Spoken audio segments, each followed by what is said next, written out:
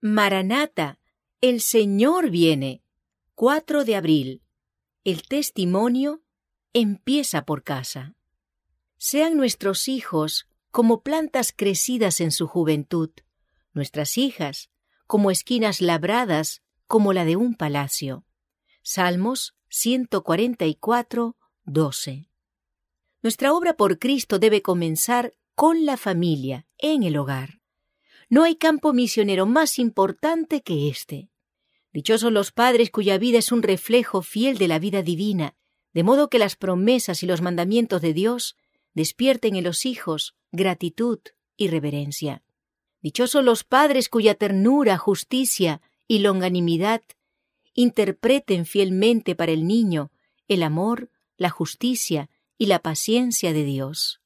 Dichosos los padres que al enseñar a sus hijos a amarlos, a confiar en ellos y a obedecerles, les enseñan a amar a su Padre Celestial, a confiar en Él y a obedecerle. Los padres que hacen a sus hijos semejante dádiva, los enriquecen con un tesoro más precioso que los tesoros de todas las edades, un tesoro tan duradero como la eternidad. Dios quiere que todo niño de tierna edad sea su hijo, adoptado en su familia. Por muy jóvenes que sean, pueden ser miembros de la familia de la fe y tener una experiencia muy preciosa. Pueden tener corazones tiernos y dispuestos a recibir impresiones duraderas. Pueden sentir sus corazones atraídos en confianza y amor hacia Jesús y vivir para el Salvador. Cristo hará de ellos pequeños misioneros.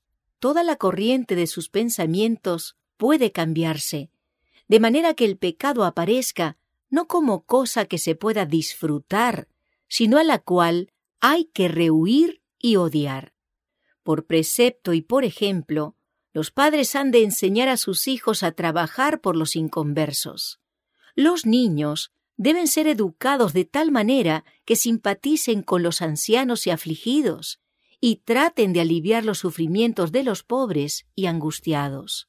Desde los primeros años debe inculcárseles la abnegación y el sacrificio en favor del bienestar ajeno y del progreso de la causa de Cristo, a fin de que sean colaboradores con Dios. Dios quiere que las familias de la tierra sean un símbolo de la familia celestial. Los hogares cristianos, establecidos y dirigidos de acuerdo con el plan de Dios, se cuentan entre sus agentes más eficaces para formar el carácter cristiano y para adelantar su obra.